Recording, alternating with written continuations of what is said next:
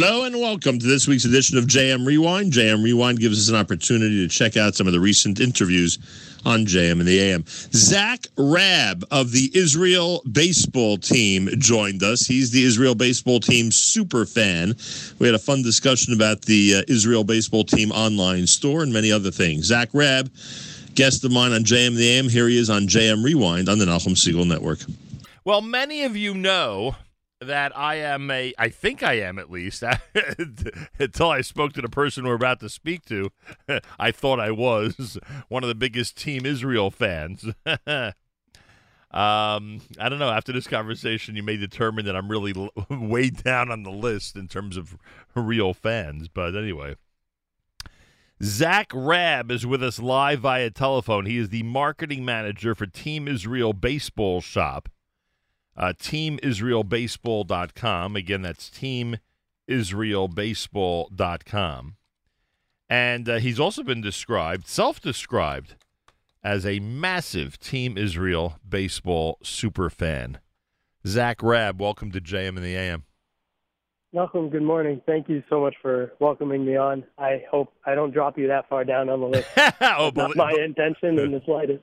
Believe me, whether you intend or not, that's the inevitability here. So I'm just trying to think. Team Israel, you said to me off the air that you've been to every World Baseball Classic game that Team Israel has participated in, right? That's correct. And that includes in countries like, what's the list of countries you've been in with Team Israel? So there have been 12 total World Baseball Classic games that Israel's participated in. The first three were in Jupiter, Florida, back in 2012 when they tried qualifying for the World Baseball Classic, which, for your listeners that aren't as familiar, it's basically the World Cup of soccer, but for baseball. Right. And that's the World Baseball Classic. And then in 2016, I was in Brooklyn for 3 games, watching them actually qualify for the 2017 World Baseball Classic. And then, for the first time in my life, I ventured outside of Israel and America and flew to South Korea for 3 games in March 2017 and was having so much fun. And thankfully, my work gave me an extra week of vacation to extend my trip and go to Japan for an extra 3 games. So that's Jupiter, Florida, Brooklyn, South Korea, and Japan. Now, do I get any points at all because I threw out the first pitch at the Brooklyn opener? Do I at least get some credit for that? You beat me on that. I've never thrown out a first pitch before in my life, so I'm still waiting on that. Finally, I found something that I've done that the super fan hasn't. So, one second, our good friend Jordy Alter, who I know for longer than either he or I would ever admit. I know that he travels with the team. Has he matched your record, or have you surpassed even someone like him? I'm not going to compete with Jordy. Jordy's amazing and does so much for the team. He has one thing on me. He's sat in the dugout during the World Baseball Classic as the equipment manager. Right. I have yet to have been bestowed that honor, so he definitely beats me in that. Yeah, I'm just wondering if he, since 2012, like you, has been following the team like this and going to all the games and stuff. Now, the reality is, and we'll get to the shop in a second, but the reality is that if not for COVID, you would have been, I assume, in Japan this past summer. Yeah, that was the plan. So we were just talking about the World Baseball Classic. It feels like a lifetime ago, but in September 2019, Israel qualified for the Olympics, right? And I know you had Jordy on your show, sure, and you've talked about it many times. But I spent 3 weeks in Europe. It was actually my first time ever. Just like I said before, it was my first time in Asia. This was my first time in Europe. I booked a trip straight to Germany, middle of nowhere Germany, spent 2 weeks in Germany watching what at that point was the European Championship, which was the third step that Israel had to take to then qualify for the Olympics. The Olympic qualifier was for 1 week in Italy. So I spent 3 weeks in Germany and Italy, middle of nowhere. I had never been there before. The plan after that, which was incredible in and of itself, was, I wanted to go to Tokyo last July, and who knows, maybe they'll still happen. And the Olympics hopefully will happen. I mean, all signs are pointing towards they will be happening, but in terms of me being there this coming July, I'm not against it. Oh, I know that they still have it on the schedule for this year. Is it in fact in July? Yeah, it's end of July, beginning of August. Wow. I know there's been a lot of talk about either postponing again or canceling these Summer Olympics, which again were scheduled originally for the summer of 2020. But I don't know. They're holding steadfast, and they're hoping. I know that athletes, coaches, and those involved will have the ability to move to the front of the line to get vaccinated, and hopefully, get to a point where they can have a normal Olympics. Honestly, the only reason I want a normal Olympics, the only reason I want this Olympics to take place is because of Team Israel, because they're in it, because they're in the baseball. You and me alike. Yeah, they're in the baseball competition. Zach Rabb is with us live via telephone. So in Germany and where did you say, was it Italy? Germany and Italy. So, yeah. Were you the only one cheering for Team Israel? Were there hundreds of people who came? Were there, I don't know, a smattering of applause when something went well for Israel? What was it like? There were some family members. There were some people related to the associated with the Israel Association of Baseball. Right. There were a handful of Jews in Germany that came out to support. There were a handful of Jews in Italy that came out to support. I may have, if I'm not mistaken, been the only person that, invested in a crazy trip from America to 3 weeks in Europe on my own dime, and was there at every single game in both countries. There were a few games. There were some people that were there for a few games in Germany. There were some people that were there for a few games in Italy, but I'm pretty sure I was the only one. And the team noticed me. The team appreciated it. It was a lot of fun. And do you get a chance to interact with some of the players? I would think with a small crowd like that following them around, you'd actually have a chance to actually let them know how you feel about the way they're representing Israel. For sure. I've gotten to know all the players. Thank God. It's been great. They've all been super kind to me. All the Israel Association of Baseball people have been super kind to me whenever I'm around. They know that they can show up at a game and I'll be there. They don't even have to think twice. But yeah, I've gotten to know all the players, the coaching staff, the scouts, all been super kind, and they appreciate my passion, because when you're in the middle of Germany or the middle of Italy, or even back when they were in the middle of South Korea and Japan, and a few of them got to know me then, and you're representing Israel, and many of them are from America originally, it's hard to stay connected with that vision of what you're trying to do by winning a lot of games and raising money to help grow baseball in Israel. But when they see me, it's sort of like they've told me this, and I'm not just saying this myself, they've told me that I've sort of been like a representation of so many of the fans out there that are waking up in the middle of the night, that are watching and cheering from home, and it just fires them up. So they do realize that me and my boys are hanging on every pitch, no matter what time it is, day or night. They see me right by that fence, biting my nails off. But we're doing the same thing from thousands of miles away. You should know. And I take great pride in tweeting a run or the end of an inning or the end of the game, faster than anybody else if possible, just to show everybody that I'm thinking of Team Israel while they're on the road representing Israel. Zach Rabb is with us. Do they get the fact, and I know you get it for sure, and I know I get it. I got that feeling in me every single time when I see the Yeshiva University Maccabees or Team Israel or anybody who has the Star of David representing our people on their uniform. Do they get the fact that they're not just representing Israel? Do they get the fact that they're representing the Jewish people as a whole? 100%. I've spoken with so many of them.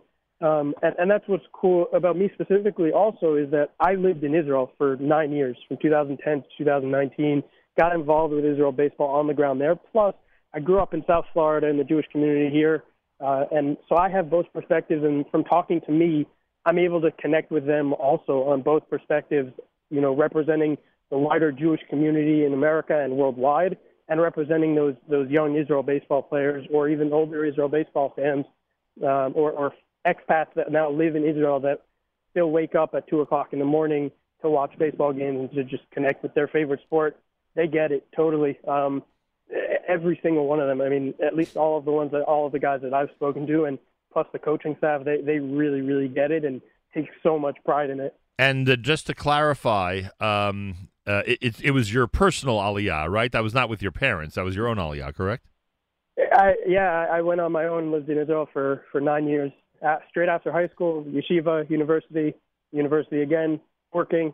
It was a pretty special 9 years, and to go on this Israel baseball adventure, World Baseball Classic, Olympic qualifiers, while I was living in Israel and while I was waking up at 2 o'clock in the morning to watch baseball games back from America, it made it extra special for me, and made me extra connected to watching an Israel team on a baseball field. Unbelievable. Just to put everything in context, it's your father, Roni Rabb, who has hosted Jewish radio down in South Florida for decades.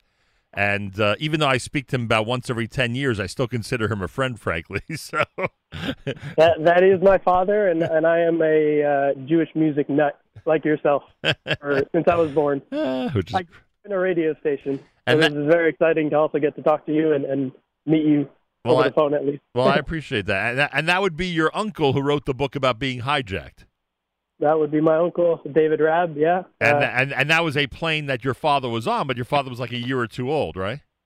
Correct. My father, my oldest uncle, David, and 3 other siblings in between, plus my grandmother, who unfortunately passed away last year, were all on that plane that were hijacked back in Black September in 1970. We've the Rabb family name has gotten around a little bit. No question about it. Plus, of course, now I have to toss this in as we play Jewish geography. Plus, of course, David's daughter-in-law I know since she's a young lady. That's Ayelet. So that's my cousin. That's your cousin. So there's a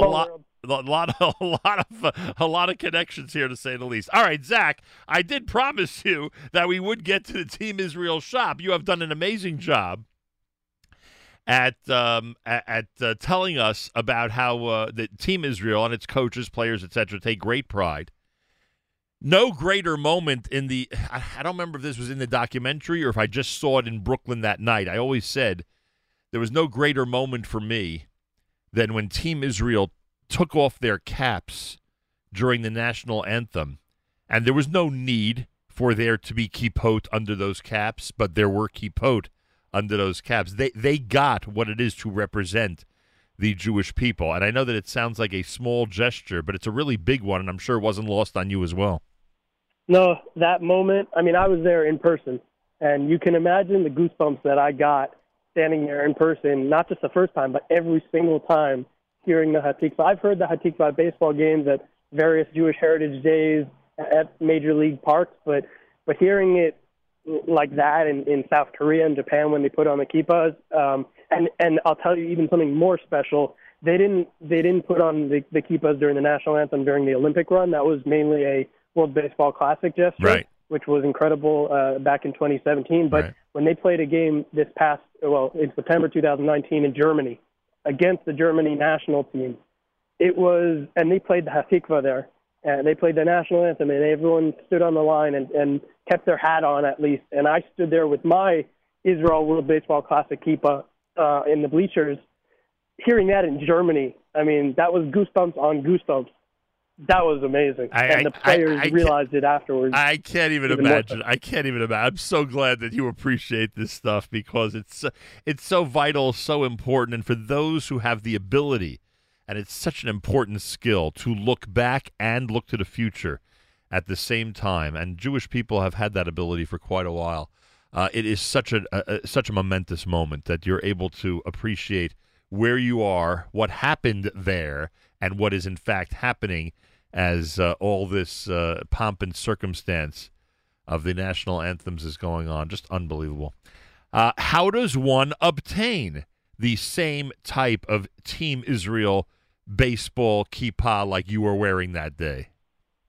Yeah, so it's exciting. I've been dying for there to be Israel baseball merchandise for so long. I've noticed there was a lack for a while. I can't tell you how many social media messages from friends and from random Israel baseball fans around the world who reached out to me and said, where do we get Israel baseball merch? Where do we get Israel baseball merch? We want to support far and wide. I said, okay, I have to help make this happen.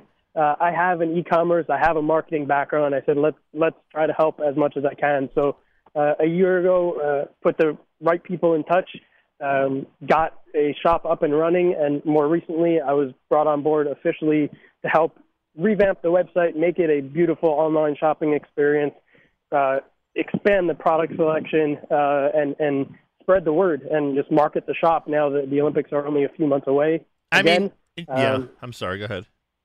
Yeah, and so the website that I completely overhauled is teamisraelbaseball.com. You can literally get everything there now. We've made sure that my goal and our goal, our collective goal, Israel Association of Baseball's goal is that not a single person in the world who's watching Israel take the field for a baseball game will ever say again, where on earth can I get Israel baseball merchandise? Everything is there. Shirts, hats, hoodies, shorts, kippas. We even have masks now. You can get like cute, cool designs or dry fit T-shirts if you want to work out and exercise. Literally everything we have. I mean, there's men's sizes, there's women's sizes, there's youth sizes, and we have so many more surprises coming over the next few months. So TeamIsraelBaseball.com. TeamIsraelBaseball.com. 6 types of caps right now. TeamIsraelBaseball.com. 6 types of caps. 3 different types of kippot. 5 different types of hoodies. A bunch of T-shirts, some with really interesting designs. Some are officially dry fit. Shorts, as Zach Rabb said. And one of the things I'm really happy to hear is that there are other crazy people like me who want this stuff. I mean, you are. It sounds like you're hearing from a bunch of people, both young and old, who, number one, want to display this stuff and wear it proudly, and number two, want to support the team, because you can tell me unequivocally that every time someone shops at the TeamIsraelBaseball.com shop, they are supporting the team. Absolutely. We've seen so many pictures. I mean, sales have been incredible since I took over and since I really started spreading the word.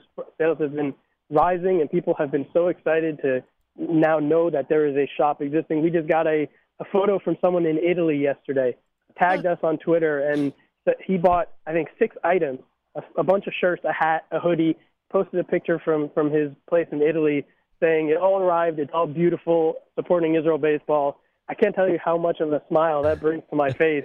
I mean, we see people all across America. I mean, we ship to Israel also. We ship internationally. So there are people in Israel getting a ton of stuff too, and not just American Jews who are baseball fans, but also fans in Israel. And it's so much fun. Who designed the Matzah Baller T-shirt? Yeah, so I'm so happy you mentioned that. That was the last thing I wanted to make sure to mention, because I really think your listeners and just any Jewish American or any Jew anywhere who loves baseball will love that shirt. We worked so hard over the month of February to design that shirt.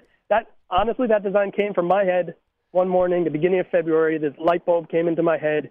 I mocked up a design, sent it to a professional sports illustrator. We got it ready in a few weeks, got it uploaded, and it's available. I mean, it's a beautiful combination. It's super cool, honestly, of these baseballs floating in matzo ball soup. And my goal with that design and with making that shirt and getting it up with a month to go before Pesach was just, I mean, if you want a baseball shirt, if you want a shirt to wear on Pesach or all year round, honestly, you can eat matzo ball soup all year round. Baseball season specifically coincides with Pesach. Yeah, so it's actually a great it's a great Chol Hamoed T-shirt. Now that you mentioned it, exactly. Thank you. I'm glad you love it. Yeah, it's a good one. Trust me. All right, Zach Rabb invites everybody to check out TeamIsraelBaseball.com. TeamIsraelBaseball.com. Place your orders. You'll be supporting the team, and please God. And I know some of you are like, what? This is what you're praying for? Yeah, I think it's important that they play in the Olympics and that the Olympics take place and they represent Israel and the Jewish people the way they've been doing in all these international competitions over the last few years. It's really tremendous. I'm sure you saw the documentary, right? Yeah, I was in the documentary. Are you in it? Times. Are you in the documentary?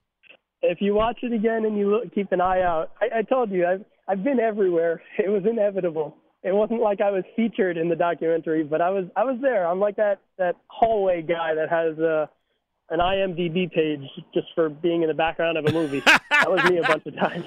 Oh, is that funny? Now I think I really have to watch it again. You're going to have to alert me to what scene it is. I was celebrating when Jordy was reading the Megillah in the dugout, so imagine how happy I'll be to see you in that documentary. Yeah, I'm toward the beginning during the qualifier round in Brooklyn, and then there's one scene with me and Cody Decker when they were visiting Israel and making the Beit Shemesh field dedication. Well, I'm pretty sure that's where I was. Now you see, you outdid me because my first pitch didn't make it into the documentary.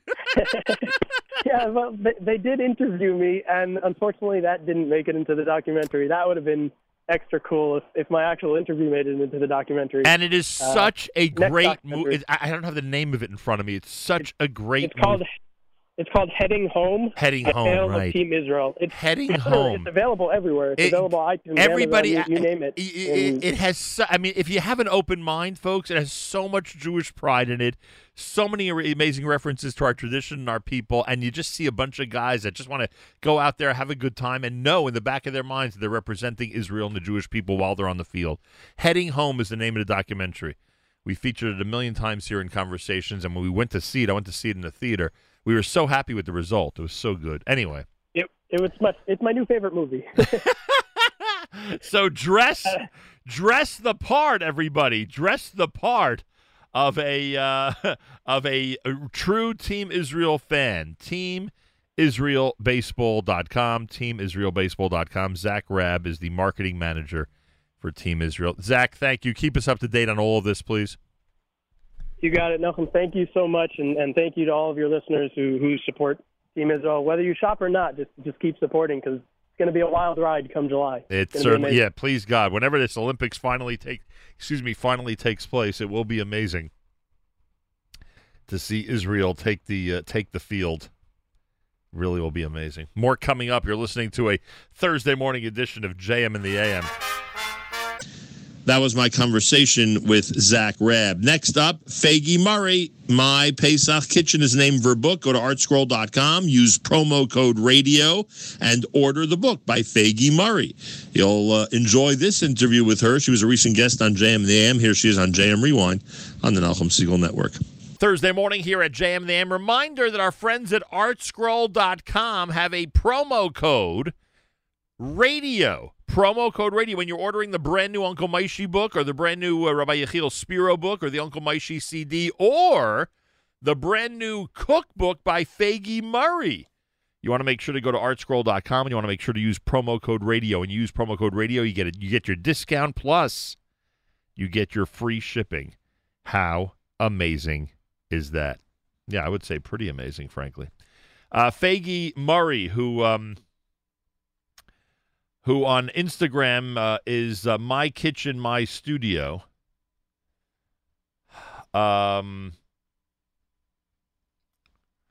Is a popular recipe developer and food blogger. And her goal is to make sure that this Pesach, your food is spectacular and delicious and that you are relaxed and able to enjoy it.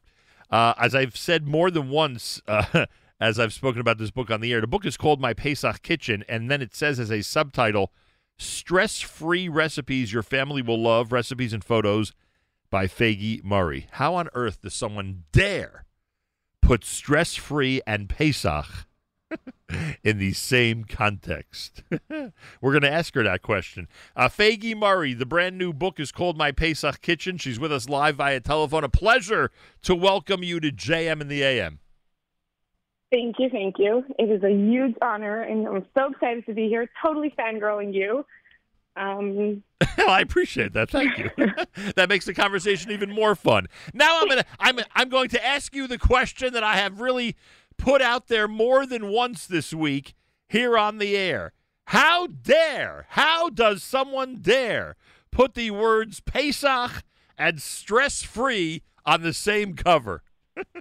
Oh, I dare. And I've challenged myself to do it, and I've proved year after year that when I made Pesach that it doesn't have to be stressful. It doesn't have to be. You don't have to make yourself crazy. And if you do it right and you plan properly, whether you're a last-minute type person or you're the type of person that's been planning Pesach for 6 months already, it can be done. If you flip very quickly through my book, you see the recipes are not hard. You're not scratching your head trying to figure out if the ingredients are actually English or not. It's stuff that you use. It's stuff that you're comfortable with. But even more so, I have an entire chapter on how to prepare for Pesach. Yeah. What to do, how to break down your kitchen, what to clean, what not to clean. And list after list I put into the book that we allowing you to copy even. That's a big deal. Take your book, photocopy the list, share it with friends, write things down, and I really just break everything down for you, how to make it easy, how and it shouldn't be stressful, and it doesn't have to be. Yeah, the section that you just described is really in two sections of the book. In addition to the recipes, you have this step-by-step notes, as you just said, to making Pesach, and that includes the advanced prep and items that you need to purchase. And I'm not talking about, food items. I'm telling you write here masking tape and Seder accessories, napkins and tablecloths, and many others, of course. And I'm sure that somewhere on this list there's aluminum foil, unless you're just assuming that's something that everybody has ready for Pesach. Rolls and rolls of aluminum foil. And then you talk about cleaning and turning over the house. The menu planning and shopping, and then, of course, the list that you just alluded to that's more toward the back of the book, where you give everybody a perspective of the different things they're going to have to add to their regular grocery shopping list, and then you provide a calendar, which gives, obviously, on the Jewish calendar, because this way it can be used year after year, that gives everyone a perspective of how many days they need in advance to do all of this, plus a list that in my opinion, might be the most valuable, which is a page dedicated to allowing people to write down what they may need for subsequent Pesachs after having been through this experience. Well, before we get to the recipes, Fagi Murray, tell me about the calendar. Like, I don't know, today's March 4th. Is that too early to get ready for a Saturday night, March 27th Pesach? Like, what should people be doing right now? Because, if you tell us now that there's something we should be doing, that might cause a little bit of additional stress. Right. So there's the planning doesn't always necessarily mean that you're on your hands and knees scrubbing or that you're knee deep in 65 cans of potatoes. Planning could simply mean having a conversation with your family. Hey guys, Pesach is coming up. Any food suggestions? What do you want to eat? What should we put on the menu? And, I had this conversation with my kids, with my family that comes to me every single year. And the kids go, oh, Mom, last year you made this pastrami potato bowl. That was so good. Could you make it? And I throw it onto my list. It's more just this since Purim and up till probably next week, it's really just getting in that frame of mind, thinking about what you're going to want to do for Pesach, what you're going to want to eat, pulling some, cookbooks. Obviously, you're going to only need mine.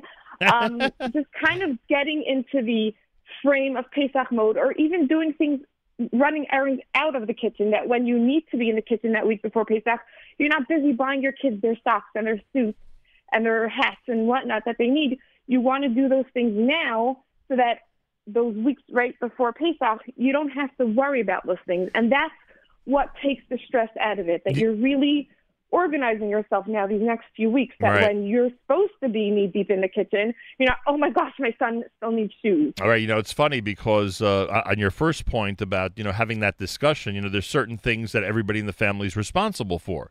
So I've already had that discussion with people in my family about how those cases of grape juice and seltzer and soda and other things are going to get into the apartment, and, where they're going to be stored and how many do we need, et cetera. And then, of course, that conversation is going to turn to eggs and potatoes and, everything else that we need in bulk, and everything else that the men in my house are traditionally responsible for, gathering up and schlepping in.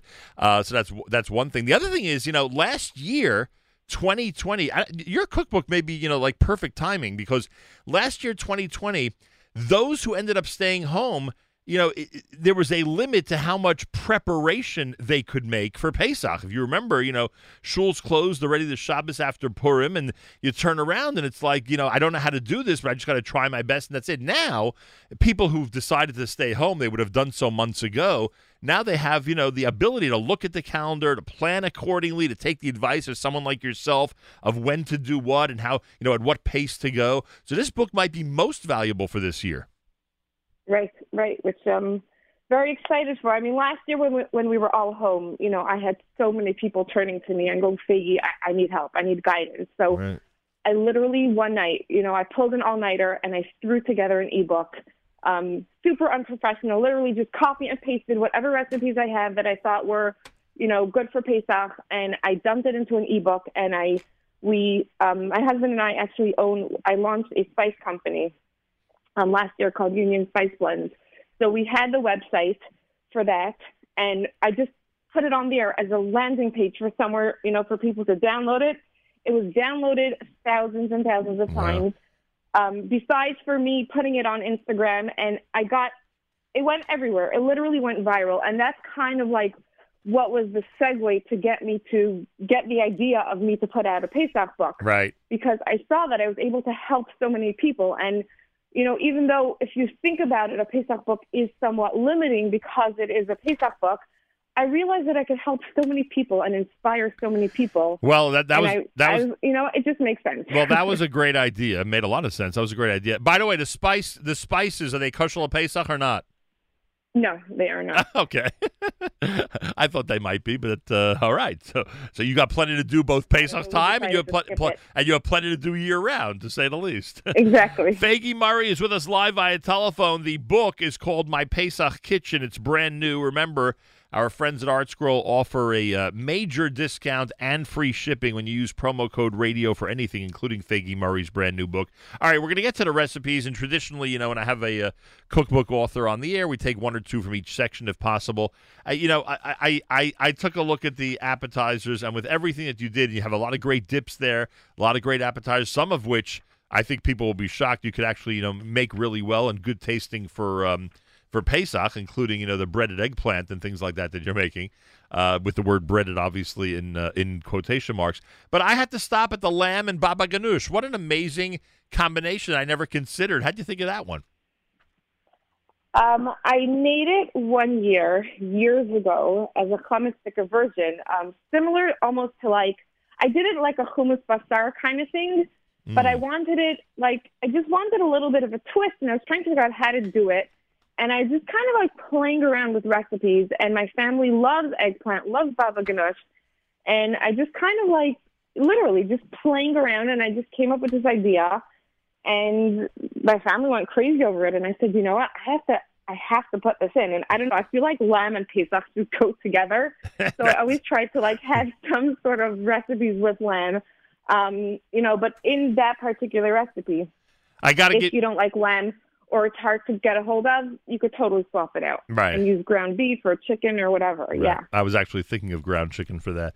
By the way, I mean, if I read this correctly, I'm assuming you are the photographer who took all the pictures in the book, right? Yes, okay. I am. So you have an expertise not only in cooking but in photography as well. I guess so, yeah. And the reason I point that out is because one of my favorite pictures, page 28, I don't think there is a better photo of how hand shmura matzah and chopped liver would go together. I mean, I will tell you right now, if I had that in front of me, it would not last very long, frankly, that entire bowl. So Thank you, yeah. What did I say? A picture's worth 1,000 words, right? You certainly captured it in that one. Charoses, Thank you. Your grandmother's charoses is as simple as apples, walnuts, red wine, and cinnamon. That's it, 4 ingredients, huh? That's it. A lot of people get more complicated when it comes to charoses, but you kept it very simple. This is how she made it for years and years. We move to the salads. I'll point out the roasted cauliflower salad. In general, roasted cauliflower, I think people are enjoying more and more, and we find it a lot more, yes. on our Shabbos and Yontif tables. I mean, nothing too complicated making this kosher Pesach, right? Right, 100%. A lot of my recipes a lot of the recipes in this book I make year-round simply because it's good, solid food that, I serve to my family on a year-round basis. When I was actually testing all these recipes, my daughter was like, Ma, we're eating Pesach in October? I said, it's chicken, it's a salad, it's fish, it's food that I serve to you on a regular basis. And, she's like, I never thought of it that way. Right. Page 70 in your soup section, an amazingly thick tomato soup. I pointed out because I love tomato soup and I love thick soup. So I assume those are tomatoes floating in there, right? Yes, absolutely. Smear some cream cheese on your matzah, dip it into the soup. The cream cheese will melt a little bit. Oh, my gosh. Absolute heaven. Yeah, that's a good one, to say the least. And then when it comes to some of the fish dishes, the Moroccan tilapia, the tuna burgers, I mean, again, as you pointed out, these are things that, generally you would serve all year round, but you're just showing everybody how they could use these, recipes or similar recipes for Pesach and, really provide what people are used to in their family without any major changes. 100%. What's a potato kugel chicken? I know what potato kugel is, and I know what chicken is. What's this potato kugel chicken? So, as mentioned in the little blurb before the recipe, my friend served this to me on an Erev Yom Kippur, and We serve chicken every single week, and we serve potato kugel every single week. Right. And when she served it together, she brought it to the table in a beautiful oven to table dish. I couldn't stop staring at it and eating it and marveling at it. And she was like, Faggy, it's just potato kugel and chicken. I'm like, but it's so brilliant. And I've been making it ever since. And it's just one of those recipes that my followers love. It went viral, and every time I make it and serve it to guests that have never seen it before, they're like, what's this? Oh my gosh, brilliant. I guess it's sort of like a yapchik swapping out the meat for chicken, right? I mean, I guess. Yeah, kind of. But this chicken, when it cooks and the juices from the chicken run into the kugel, it's just so incredible. And on the subject of yapchik, many of us wonder, can we go 8 days without it? You say no need. Page 140. Tell me about the Faggy Murray yapchik recipe. It's my yapchik has gone on a very long journey. I've really tested and retested and made a 2.0 and a 3.0, and my boys love it and they look forward to it. And usually I save my yapchik when there's a Shabbos Chalamoid. That's when I make it. And I actually, one year, my sister-in-law, there was a Shabbos Chalamoid, and my sister-in-law was debating whether she should come or not or stay by her parents. And she's like, wait a second, Faggy, are you making your yapchik? I'm like, yep, it's Shabbos Chalamoid. She goes, forget it, done, we're coming. Tell me the truth. Do you make that yapchik on a typical Thursday night? Are the boys gathered round enjoying that on a Thursday evening? Nope, I save it for Yom Tov. Or let's say a Shabbos Hanukkah where I'm having tons of guests or something, but I really try to save it for Shabbos Chalamoid. Faggy, that's outrageous. In certain neighborhoods, they say it's a requirement to eat yapchik Thursday night. Don't you know that? Well, my boys usually go out. They're still pretty young, but they like to go out with their friends Thursday night. They're eating someone else's yapchik on Thursday night. Exactly. All right, you'll tolerate that. That's not bad. Desserts and sweets, yes, you can make a delicious apple cake and fantastic biscotti and unbelievable brownies. I'm always impressed with people who come up with great brownies for Pesach, frankly. Anything special about this recipe, or is very similar to what you normally do? It's similar to what I normally do, and to me what's special about it is that it's not complicated. You're not separating 7,000 eggs. You're not doing a million different things. Your kids, your 10-year-old daughter can easily make these recipes. That's really very, very much my goal throughout the book again and again, that they're good, solid recipes that the boys will want to eat, Yom Tov afternoon, and the girls will want to nash on, and the mothers will want to eat in the morning, like just recipes that really family-friendly across the board. And frankly, with all the Pesach kitchen lists and the Pesach in the kitchen introduction that you have, which is very helpful, pages and pages about preparing for the holiday and what you might need, I think do you have the book in front of you? Not to put you on the spot, but do you have the book in front of you by any chance? I have the PDF in front of me. Because if you look at your table of contents, I honestly believe, I'm not joking when I say this, one of the best lists in this book is at the bottom of the right side of the table of contents. You know what I'm about to say, right? I'm sure you I do.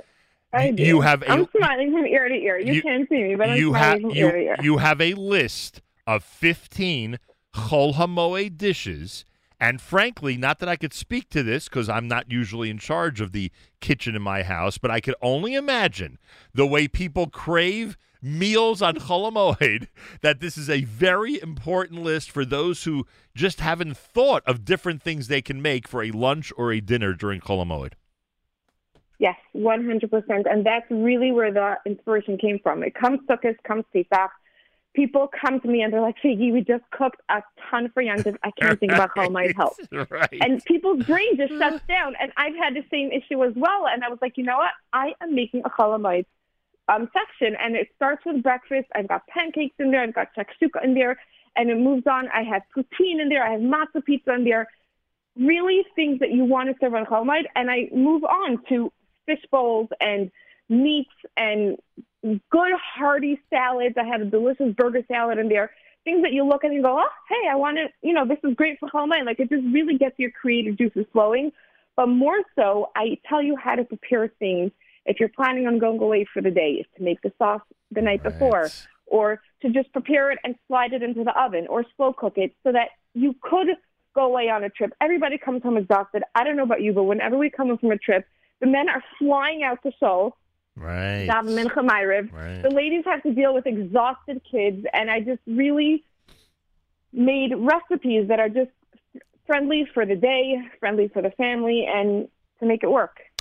The list of Cholamoid dishes: pancakes, shakshuka, a cheese board, poutine, twice-baked potatoes, blackened fish bowl, shawarma, pulled beef fries, which looks amazing, by the way, burger salad, chicken and sausage, Esty lamb's chicken, a tip of the hat to Esty, pepper steak, pulled barbecue chicken, ground chicken skewers, and shepherd's pie. And that is a very even without the recipes, that's a valuable list, in my opinion. Thank you. 15 good recommendations to make for a starving family when you have no idea what to make. As simple as that. And as I pointed out, you are the photographer. You were you took all these pictures, and look, over the last 10 years or so, maybe even more, we've been told about just how important it is to have unbelievable photographs in cookbooks. For obvious reasons. It's pretty cool that you were able to do that end of this book, and of course the author end of the book. Yes, well, a huge shout out to my father, who's been a photographer for probably 40, 50 years already. Oh, wow. And he taught me a lot.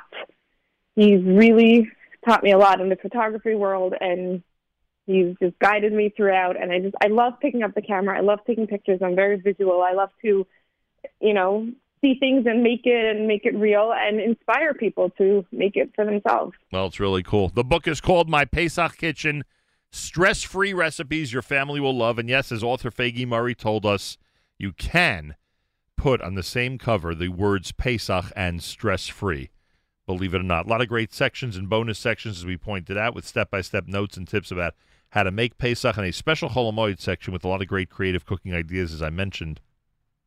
Every one of the recipes in this book are gluten-free, except for the matzo ball recipes, and there are a lot of practical hacks and creative tips to keep your prep and cooking seamless.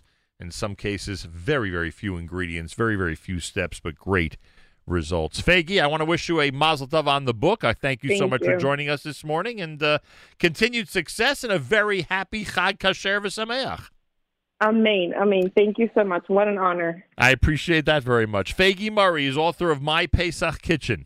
Right now, our friends at artscroll.com, they've gone crazy over at artscroll.com. If you use promo code radio for any of the new books, for Fagi Murray's My Pesach Kitchen, for the Uncle Moishe book, for the Rabbi Spiro book, or any of the thousands of titles on the website, amazing discount plus free shipping if you use promo code radio. Take advantage and enjoy.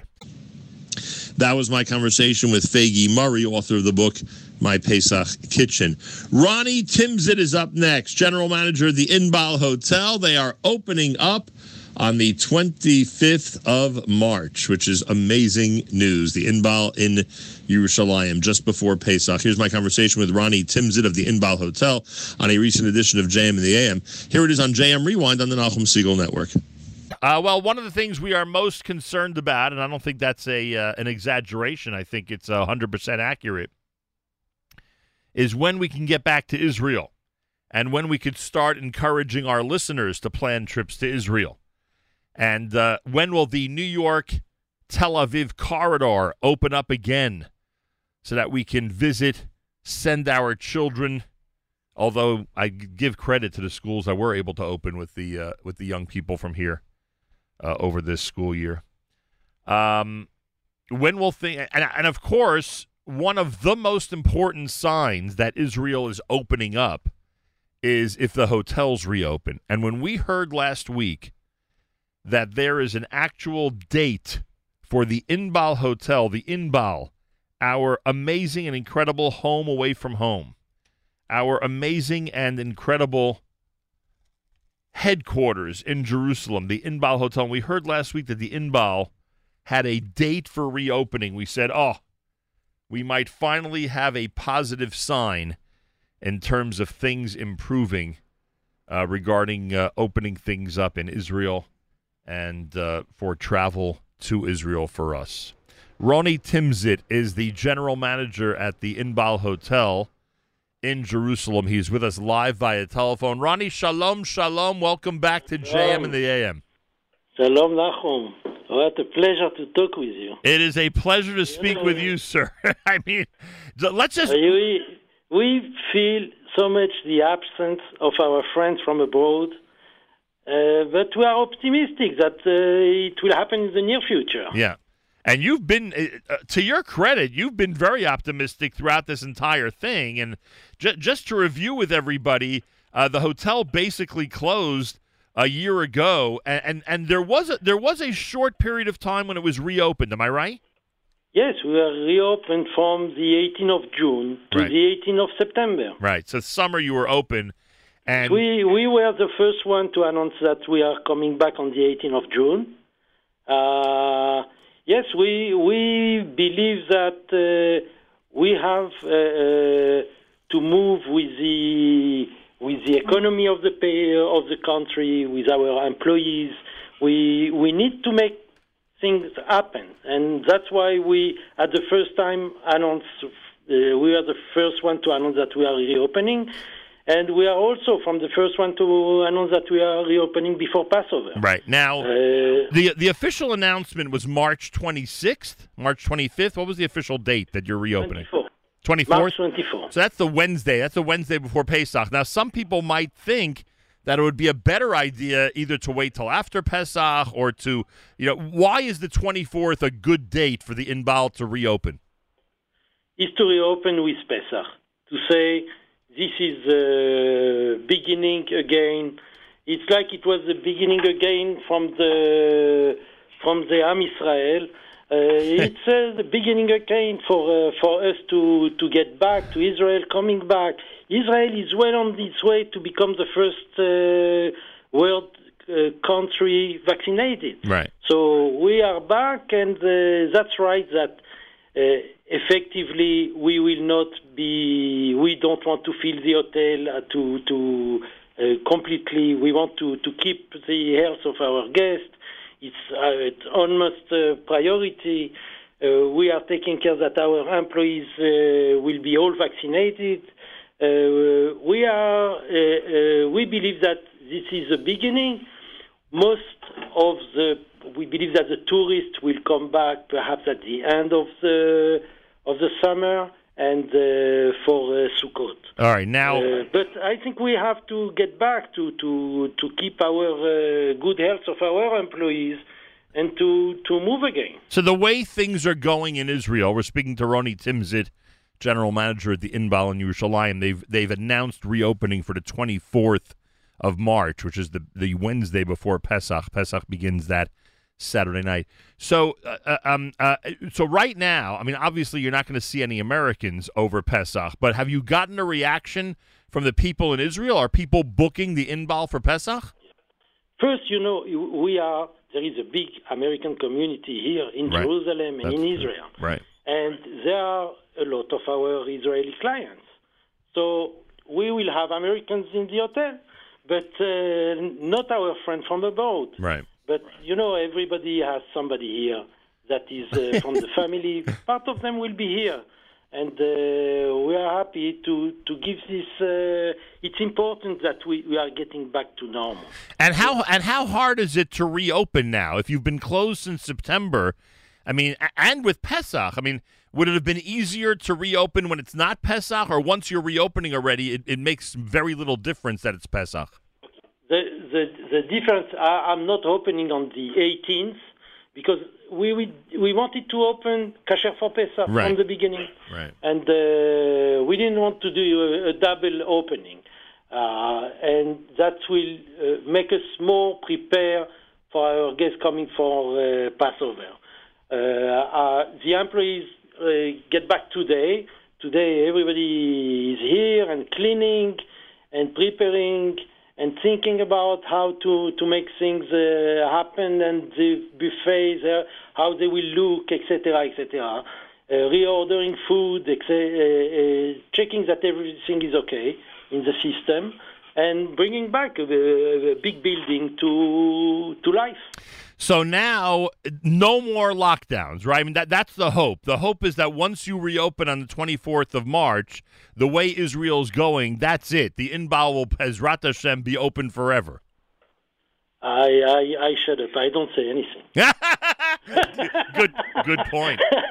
What are you bringing to us? You're right. That's a good point. You don't know what the next day will bring these days, but you're hoping that this will be it. Yeah, you're hoping. Of course. I believe sincerely that this is definitely the last one. Right.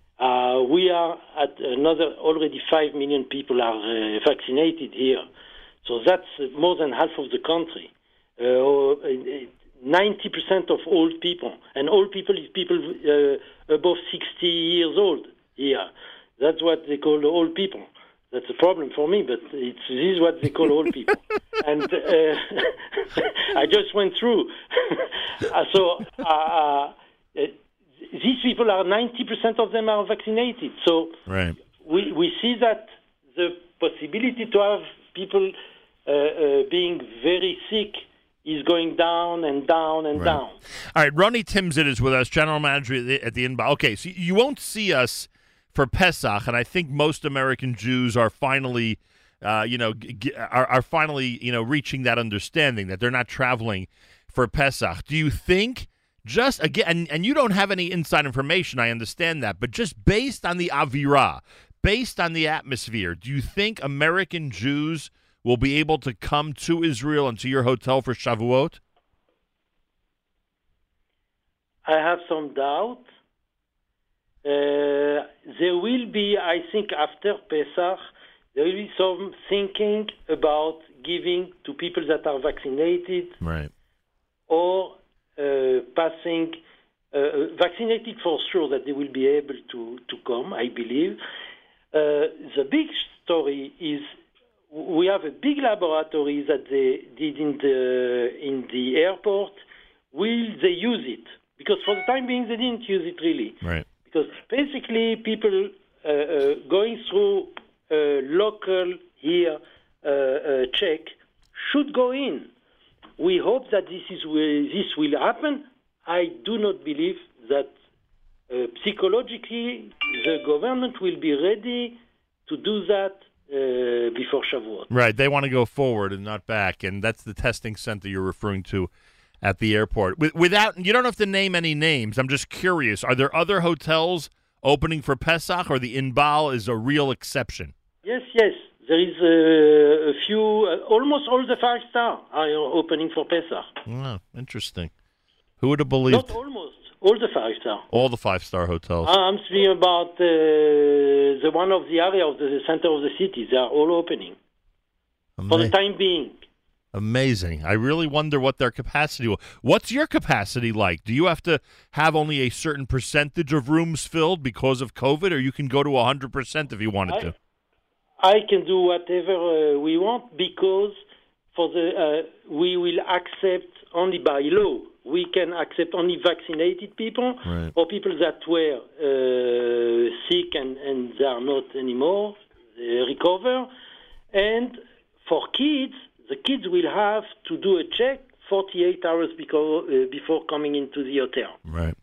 Now, the last time we were in the hotel was January, the first Shabbat of 2020, 14 months ago. Literally, the first Shabbat of 2020 was the last time we stayed at the Inbal. I never thought we wouldn't see you again for at least 14 months. Will we see the same staff? Ronnie, were you able to hold on to the veteran staff members that we're very familiar with for all these decades, and the newer staff who we were becoming familiar with? Is it going to be the same faces when we get to the Inbal eventually? So today we brought back 60 people. They are all people that were here a year ago. Wow. And I believe that we'll have to change few. The young people that were here for a short period, the guys that were students and now they finish already their studies, etc. But the staff that you were used, that you will find them here. Wow. And it is in the front office, and it is in the housekeeping, and even people that you don't know, like the stewards, etc.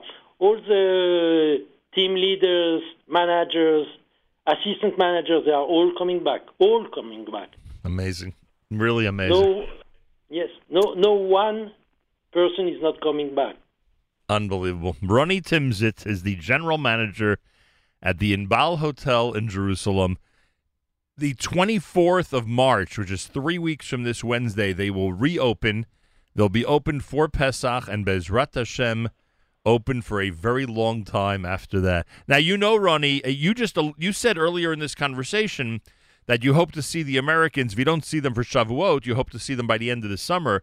You know, it's a very early Tisha B'Av, the vacation season for the for your community here in America is going to be from the end of July until Labor Day, until the beginning of September. So please God, you'll be at full strength, and that will be at full strength by then, because that could be a very, very important summer season for you. Hopefully, we will have tourists. Yeah, hopefully is right. Yeah. Well, I'm going to take this opportunity to wish you a Chag Kasher v'Sameach. I assume you are at least as thrilled as we are about this reopening, because when we heard the news, we felt it's not just the Inbal reopening. It is finally an acknowledgement by the people in Israel and hopefully around the world that it's time to really make our best effort to get this world back to normal as soon as possible. So now you answer the best way to your first question. Why we are reopening? Oh. And that is to get back to normal as soon as possible. That's it. Simple as that. Chag Kasher v'Sameach, and thank you so much. I cannot wait to see you. And yeah, I'm too. And we will continue to remind our listeners how amazing you've always been to us. Kol HaKavod, best to the entire staff, and again, Chag Sameach. Toda rabah, Ronnie. It's fantastic. Bye-bye. There he is. Ronnie Timsit is the general manager at the Inbal Hotel. Wow. It is so great that they're reopened. It's unbelievable that they're open the Wednesday before Pesach.